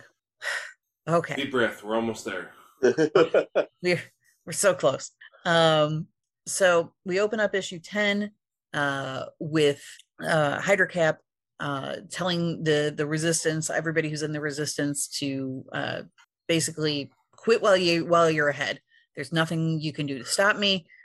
You could join me. That's the thing you could do. But there's nothing else you could do. Hawkeye, meanwhile, is like, absolutely not. And just leads the resistance forces. Hydra Cap blasts them with his newly acquired godlike powers, which basically caused the world to be remade in Hydra's image. Meanwhile, Sam shows up, and remember, he's got that very last fragment of the cosmic cube. He's accompanied by both Scott Lang and Bucky. He gives Hydra Steve the fragment, and Hydra Steve also asks for his shield. As the final fragment is being absorbed into this armored suit, this cosmic cube reintegration is basically cut short. Winter Soldier and Ant-Man shrink down, go inside the cosmic cube, and free Dream Steve from the cosmic cube's mindscape. Okay. How they knew to do this, no one knows. It's so this final issue is written so terribly because it's like we just didn't know. It smacks of we didn't know how to wrap this up. So like MacGuffin, and a lot of stuff that takes place off screen. Like it's not great. So meanwhile, inside the Mindscape, Dream Steve, or Original Steve, I guess now, finally kind of like manages to get a hold of Kobik, little girl Kobik, who's like in a daycare, an abandoned daycare, and he convinces her to stand up and fight back as the sky is like ripping open. Steve hears Bucky's voice and reaches for his hands, and there's a kind of a flashback panel where it is implied that was what he was trying to do the day that Bucky was strapped to the rocket that he was on, that caused him to quote unquote die. But this time he was successful, so he wasn't able to reach for Bucky then, but he's able to reach for Bucky now. There's a metaphor in here somewhere. Bucky saves him is really all you need to know, because he's great. Oh, I'm sorry. What am I going to say next? Get to the end. Yeah. Oh no, we're gonna have a conversation at the end of this, Alan. Yeah, get to the end, because there are definitely holes that need to be filled. So, meanwhile, Hydra Cap is kind of reawakens just as Kobik and Original Steve, Real Steve, walk through like a portal. Steve Classic. Steve Classic. um, Bring back classic Coke. Give me cocaine. So he's fully suited. Like he's basically just materialized as Captain America TM. And they fight. There's a fight. Hydra Cap again attempts to lift Mjolnir, but he can't now. But original Cap, traditional Cap, can, and he uses that to knock the piss out of him. Because for some reason, the random like qualifications for Mjolnir say that Nazi Steve is no longer worthy. Yeah. Comic books. Well, the Cosmic Cube says that, from what I understand, Cosmic Cube, Kobik, now says that. Oh, okay. That makes no sense. Longer worthy and has been written. So Cosmic Cube had said it could trick Mjolnir because Cosmic reality Cube warping powers. Has guardian physics to let Nazi Steve or Hydra Steve pick it up. Okay. Okay, we're almost done. Let's go. Sure. Well, that's the Cosmic Cube. I mean, yep. Fucking Cosmic Cube. So traditional Cap, original Cap, Classic, Cap Classic, with cocaine, gives the shield back to Sam, gives Mjolnir back to Jane. Kobik basically rewrites everything back to how it was supposed to be before, and everybody parties. By the end of the comic, everything is back to normal. People are building up all the wreckage. Except there is a point where they're like, it's too bad Nat's still dead. Yeah. And I'm like, what? What the fuck? What the absolute fuck? What the fuck? She gets Why better. does this keep happening? Gets better. I know she gets better, but also she doesn't. It's like every time it's like, oh, we can resurrect all these dead people except for Nat for some reason. Anyways, moving on. Like, fuck. Stop doing this to my girl. It's a proud tradition at this point. It's like DC Comics and having an infinite crisis or having a crisis and a Flash has to die. Right. Eventually, Leia, we'll sit down and we'll do an episode on who has died the most. Because I think Nat beats Jean Grey, actually. Yeah. I mean, even the most I'd pay to see that. Or I should say not current, because I'll take your money. But the most recent run pretty much acknowledges that, like, this is a construct, Right? That she's been cloned like a billion times. Yeah. Right. And any Nat you see prior to anything is always a clone or other type of construct. Like, it's just Post Daredevil slapping her ass. Jesus Christ. Well, that was I actually saw what's his name, Kevin Smith at a con talking about it, and that was him working some stuff out. And everyone else was supposed to be a lot worse than that, or sort of like, no. Wow. Yeah. Like, that's the toned down version. I'm not sure if if I'm appreciative he of said it was that. supposed to go on for much longer in the issue. And he apologized for it. So the brief aftermath here is there's an epilogue that kind of There's a little epilogue to my tale of sadness. I was dragged down the street by my royal dadness. Sorry. Simpsons Sing the Blues is something that's always in the background of my head. I mean, there could be way worse background music. That's true. So there's a little wrap up here where the United States is kind of coming back to terms with itself. There is a high security prison known as Shadow Pillar, and that is where Hydra Cap is being kept. He is the only inmate at this high security prison. Again, I really need to state here is I do not understand why he wasn't just murked. Yeah. Why is he you actually never really existed. Yeah. So you're not actually really a person. Right. So cap in the back of your head. Yes. That should have happened. It didn't for inexplicable reasons. What inexplicable reasons? The Joker's still alive.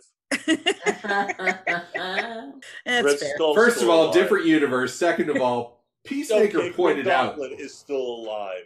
Right. No. Oh, yeah, and ran shit for a while. But every time you kill the Green Goblin, he just comes back anyway. Yeah. So if you killed Cap, he would just come back anyway when they decided they wanted to bring him back. This Cap fight. Yeah, and the Joker was pretty much like Hydra because you killed him and 3 more appeared. Well, now, yeah. That's actually really fun. See our future episode on 3 Jokers. I promise not to yell loudly on the internet at that one. I actually really liked it. All right. It actually was pretty good, but yeah. So wrapping up, too late. The classic Cap shows up at this prison to like talk to Nazi Cap, and Nazi Cap is like, well, technically, legally, I didn't do any of these crimes because I don't really exist, LOL, which is just as stupid. It's so fucking dumb. Cap's like, no, traditional Cap is like, hey, we'll still find you accountable. You'll pay for everybody you killed and all the property you destroyed and so on and so forth. Black Widow has a funeral in this, so that's nice. It's nice that she got a funeral.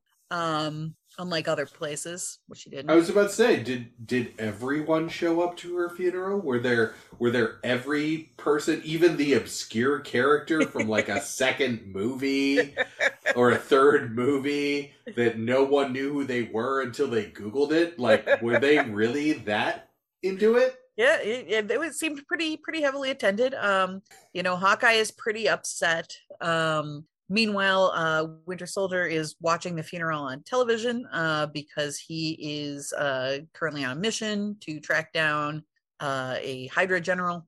However, that's why they never worked out. While this is happening, he goes to murk the general, and somebody gets to him first. A sniper from somewhere takes him out, and of course Bucky's like, that can only be one person. This has to be Ned. Yeah. It has to be Ned.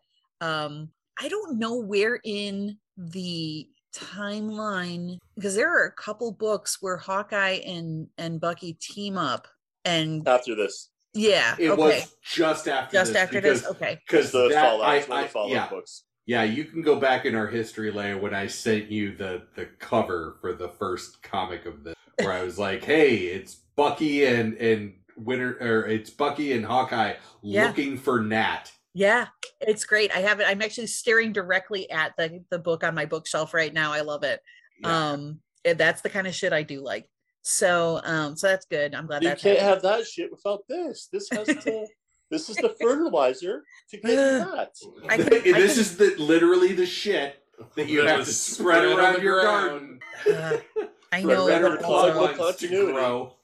I just want everyone to be happy and have a nice time. But that's not comic books. So, okay, so yeah, so he thinks that might still be alive. Spoiler alert: she is, because clones. Her clones, her heart will go on, etc. Not anymore, but yeah. And meanwhile, in New Tian, the buildings are being demolished. The army is in the streets. Emma is not happy about this and wants to declare war on the U.S. But Beast is like, "Hey, look, we can't do this." It was a good run. Yeah. Poor mutants. And Emma's like, well, nobody's gonna remember what I've done here, whatever. So that sets up, what is that? Well, because no one knew she was the actual leader, right? And that sets up the opening for God, what comes after New Tian in the failed mutant homeland litany? House of X, Powers of X. It takes a few years, because there's also all of the next big event is the King in Black space shit. Which eventually I'm sure we'll do. But there's a bunch of space Marvel for a long time, but the next time the X-Men really get their own thing is House of X, Powers of X, which we've covered on this show, which actually, while weird, is a really interesting direction. And actually, tune in further. Jen will chime in on this when we do our Hellfire Gala fashion show. Oh, it's gonna be sick. With That's right. With Joe Witkowski later this season. Our only video cast. Yeah, big ass hat. Put that one visual, because some of those costumes are ridiculous. Yes, yeah, that will be our But only our only visual show. It's also got one of the best cap scenes ever with Cap and Dr. Doom staring down each other and Emma Frost coming up to tell him to behave. Well, to give a little bit, I agree. Emma Frost is the best. But to give a little bit of the store away, we are doing not only 2021's Hellfire Gala, but 2022's as well. So we have a fierce queen in Joe Witkowski with us. We have Jen. We have Leia. I will be emceeing because I am a straight white dude and have no business talking about fashion. It'll be great. It'll be a good time. It'll be great. But yes, so, that was Secret Empire. Yeah, and I mean that's it. And like basically, so the wrap up on the wrap up is that you know, as Cap is walking away and Nazi Cap is being, I guess, collected by the guards to go back into his cell. One of the guards whispers "Hail Hydra" into his ear, and like, "LOL, isn't it cute? There's still Nazis out there. You'll never defeat Hydra. Haha. Anyways, this was pointless. Bye." That's the end. That's the end of the fucking book. I hate it. So, Alan, terrible. Before anything else, yeah. I just want to jump in real quick because I have the one question that I wanted to ask since the beginning. Now that you've heard all of this, at the beginning you were like, "Oh, it just seemed like an innocuous, random fucking Captain America story." Do you have a different perspective now at the end of this? Yeah, this is way more torture to live than I thought it was going to be. Good answer. Very good answer. Circle gets the square. However, because I'm me, I regret nothing. See, if I bring you Portillo's again, you jerk. Now I know I can just fly to LA and get it. Whatever. It's not sourced properly. I make sure I'm protected before I do things. So I do want to take a second to discuss Nick Spencer at the end of this. Like, yeah, I totally want to discuss Nick Spencer, and I totally want to discuss some of the stuff that led to it. But go ahead, you start. You're absolutely Ohio, from Ohio, so you're all that flyover. And Bendis is from Ohio. This is a whole thing that I looked into. On obviously, this comic does not reflect the values and opinions of anyone in the Graphically Novel LLC universe. Or our friends or family. Right, universe. Like the WWE universe. Whatever. The galaxy. You want to taste? The AEW galaxy. Yes. Yeah, the multiverse even. Yes. Nick Spencer ran for Cincinnati City Council in 2005, and I have pulled up his platform that I will go over. His first one was to hire more police. Boo. His second one was basically to crack down on quality of life crimes, which other people will call broken window policing strategies, which is basically you lower murders if you then lower drug dealing, prostitution, car break-ins, theft, and curfew violations. Boo. So his thought, this is a Rudy Giuliani policy, by the way. Boo. Wanted to use CompStat, which was the way that Rudy Giuliani invented to crack down on these policies, and wanted to beef up police surveillance. Neighborhood safety is what he called them. He wanted to expand jailing capacity. He wanted to totally defund social services. Oh, absolutely. Fuck that guy. That's and he was running as a Democrat. Yes. He wanted to displace squatters. He wanted to use eminent domain to relocate homeless shelters and services out of the neighborhoods where he lived and worked. Fuck a whole lot of that. There was a bunch of gentrification efforts and racist blogging. Basically there was a local shootout that, by the way, was done by a bunch of white dudes that on the radio he blamed on a black radio station owner and a rap song. Yep. He's a piece of shit. He is one of the, nowadays, in 2005 he claimed to be Republican. He was running on a Republican. Oh, yeah. Nowadays he claims to be Democrat. No, I'm sorry, no. Nope. Not everyone deserves celebrity. Not everyone deserves high-profile jobs. Go and write fucking textbooks. No, not even textbooks. Don't do that. Technical Blog. manuals for all I fucking care. Yeah, just blog. Yeah, just somehow get money off of blogging. Recirculate Nazi money. The other thing is there was a large and profound effort by Marvel and Nick Spencer during this to separate Hydra from Nazi. Yeah, and even though it's interesting too, because I remember when this was going down, there are actual panels in this comic where there are swastikas and all that. Like, yep, there is no separation between Hydra and the Nazis. I mean, right. they're literally like the MacGuffin here was supposed to, if it fell into, if the completed, MacGuffin was able to be obtained by the Hydra side, they were literally going to make sure that the Nazis won. That is not a typo. Right. That's not separating these two ideologies. And in 2017, it wasn't acceptable. It's even more unacceptable 5 years later. But 2017, it was totally. I mean, what was happening at the time, it was even more of a hotbed. Right. 2017, we were a year into the Trump presidency, and so these behaviors were forgiven for a time. And even to the fact that as of today, which is June 12th, 2022, there have still been no big consequences for the people that incited the riot on January 6th. Yeah. So, there are hearings, but the hearings can't actually indict people. Like, the hearings can't actually put people in jail. I think it's also important to point out, too, that in 2017, that was like right after, so the MCU was in kind of a really golden age. The Civil War II had just come out and all this other stuff, and it was very successful.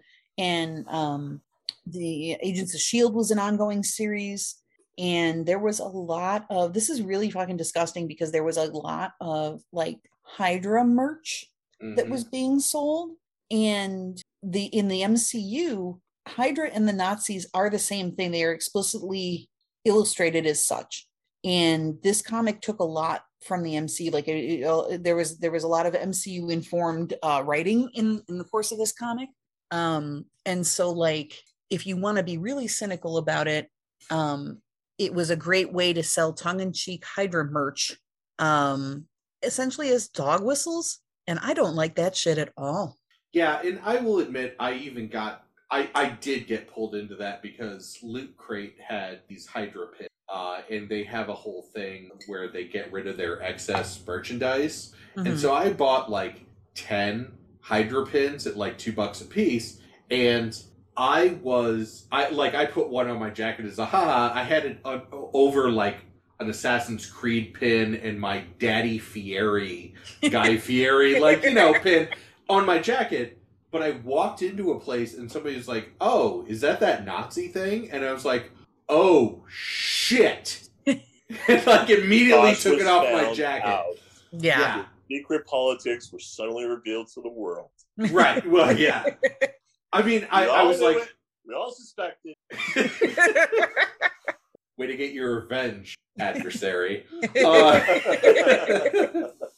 But yeah, it was just one of those things that it took, like, because I was like, oh, I watch Agents of S.H.I.E.L.D. I watch, I did not read this storyline until we had to do it for this show.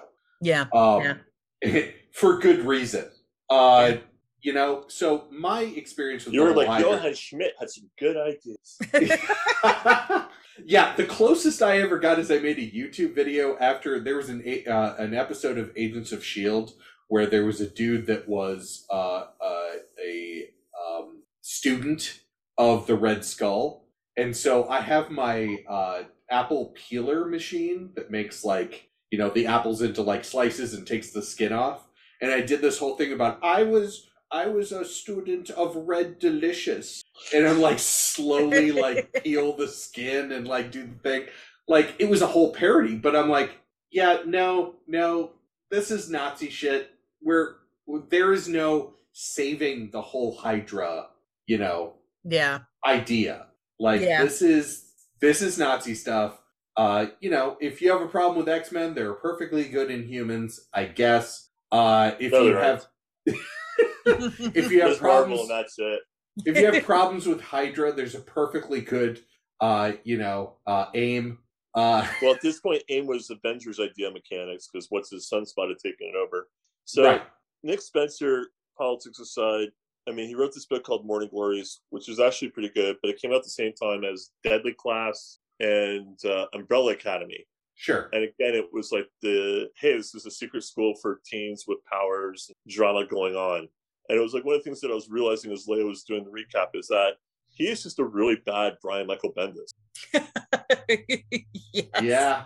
Because to give you the context, and this is the context for Leia, Kobik wasn't actually created by him. It was, I think, Jason Aaron, and it was in like a free comic book day. And yeah, it was a fragment of the Cosmic Cube that manifested as this little girl. And the Pleasant Hill No Surrender storyline that came beforehand was pretty much a ripoff of DC's Identity Crisis. Yeah. In which Maria Hill and S.H.I.E.L.D. was using Kobik to rewrite supervillains and erase their memories and turn them into good people and keeping them in Pleasant Hill. And that's included a sea-level villain called the Trapster, being a groundskeeper called Willie. Oh my God. I shit you not. And, okay, I'll allow it. All right. Quiet, boy! You want to get sued? Yeah.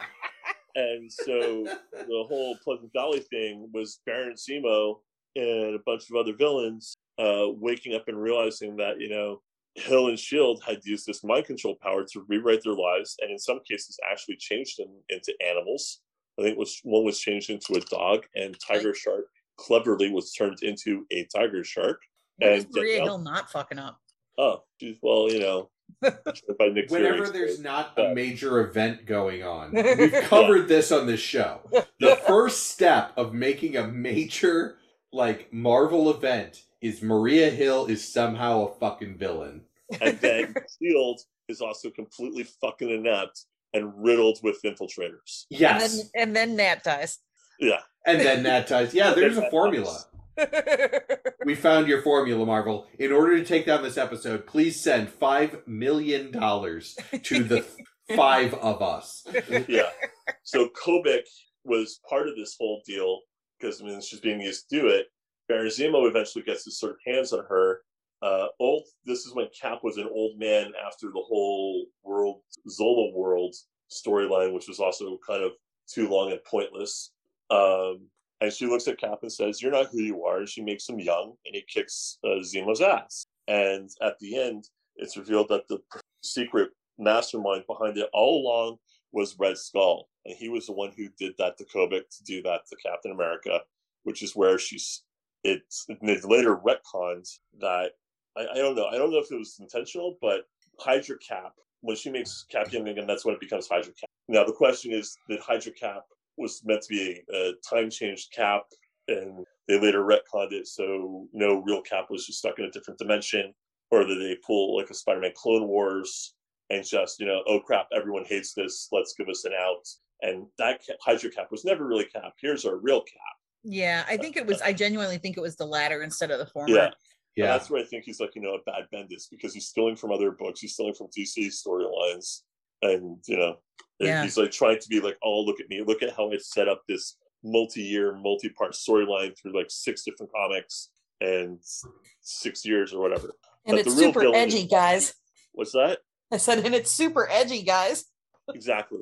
But the real villain is Bucky. At the end of this whole No Surrender storyline, Bucky starts the Thunderbolts, and Kobik is part of the team. Okay. So he could have stopped her at any point or kept track of her at any point, but failed to do so, and in fact got himself fake killed. So listen, I'm going to blame Bucky for this. This podcast, we do not allow anyone to disparage James Buchanan Barnes. Cinnamon roll, light of my life. I know. Yo, I just hate I was just sitting there in the pocket for the final. If I could just, it's actually pretty good. But there's the hints are also there that Kobik has fucked up somehow, and that she's responsible for the Steve that we are seeing not being real Steve. Okay, good to know. Yeah, and again, the fact that Secret Empire doesn't give you any of this context is just terribly lazy writing. It is. It really is. I will say, the one part that I was talking about how I loved the Kingpin and the whole Darkhold part does pay off, because Fisk does become mayor of New York due to this. But was that directly after this, or was that? I thought there was another. Yes, it is directly after this. Okay. After Hydra's defeat, Wilson Fisk is able to use a subsequent election to put himself forward as a last-minute candidate to become mayor of New York City. Still better than Giuliani. Right? Yeah. So, and then he goes, like, as the mayor, he then goes to Washington and testifies on all the heroes that he has the identities of. Shit. Yeah. And all of that stuff leads to something that we will be doing later this season, which is Dark Reign. Yeah, it's there are good things that came out of this. I do believe that Alan nailed it when he said this was the fertilizer that had to be laid down for the garden of future stories to kind of bloom. But I mean, also a lot of it gets sort of, wiped out with Secret Wars, right? Also true. Yeah.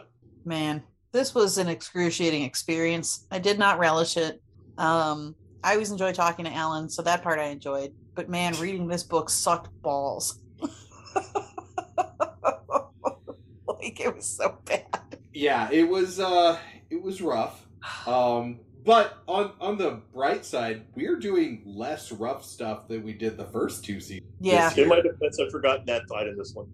I came about like 5 minutes into Leia's recap. I was like, oh, wait a minute. Whoops.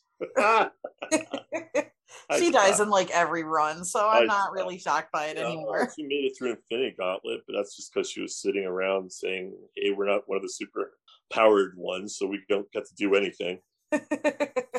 So, Alvin, I've checked in with you on your feelings. Jen and Bear, you have sat in on this. How you doing? Thanks, I hated it. Were you here? You were here for the train wreck, Jen. Was it enough of a train wreck? Well, I wanted a train wreck, and I got a train wreck. You sure did, pal. Wow. Yeah, this was more than I expected. Right? Yeah. Yeah. You didn't even read it. No. I was expecting, and I will not. I was expecting real bad, and no, I'm not going to go anywhere near this. Yeah. This is terrible continuity and terrible little context, out of character actions, the height of bad sequential comic storytelling. Well, and just tone deaf. Yeah. Right? Especially for the time that it was coming out. I was sitting here thinking, in the back of my head, I'm like, I wonder if the guy that wrote this had any influence from the whole, Jar Jar Binks as a Sith Lord.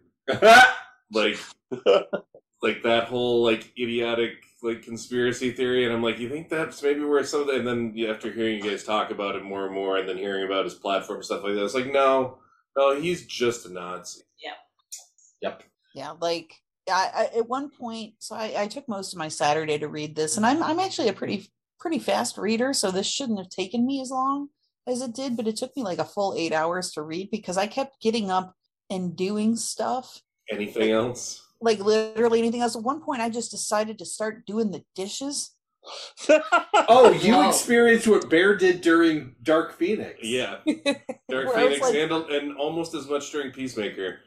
It was real bad. I just, anything else I could find to do. It's like, I haven't vacuumed the house and Dark Phoenix the movie or Dark Phoenix the storyline?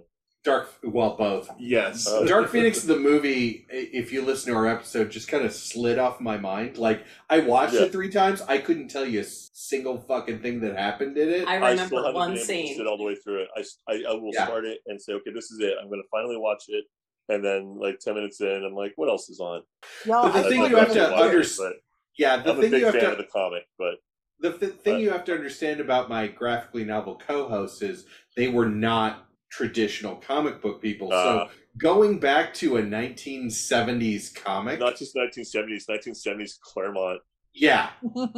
Yeah, is many rough. words. Yeah. So many He words. drove us up the wall. Yeah, it's He rough. drove us up the wall too, but then we got Scott Lobdell, and it was just like, bring back Claremont. Well, Alan, thank Yep. you so much for joining us. Thank you. This I was will not apologize. nor would I expect you to, sir.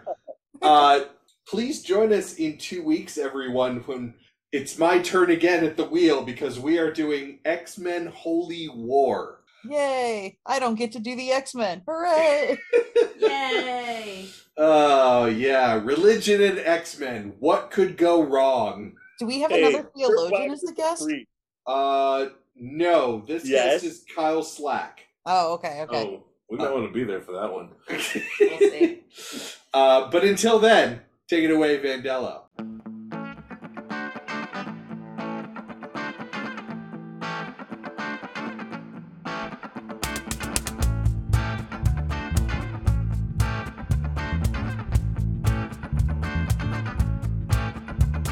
A little wreck conversation, some deep reactions, please.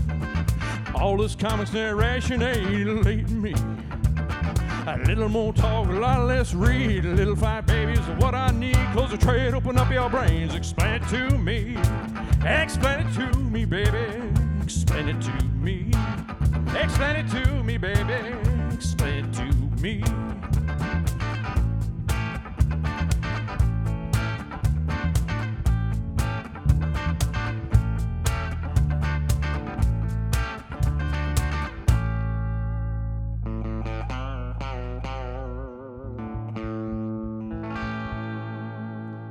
Vandello 2021.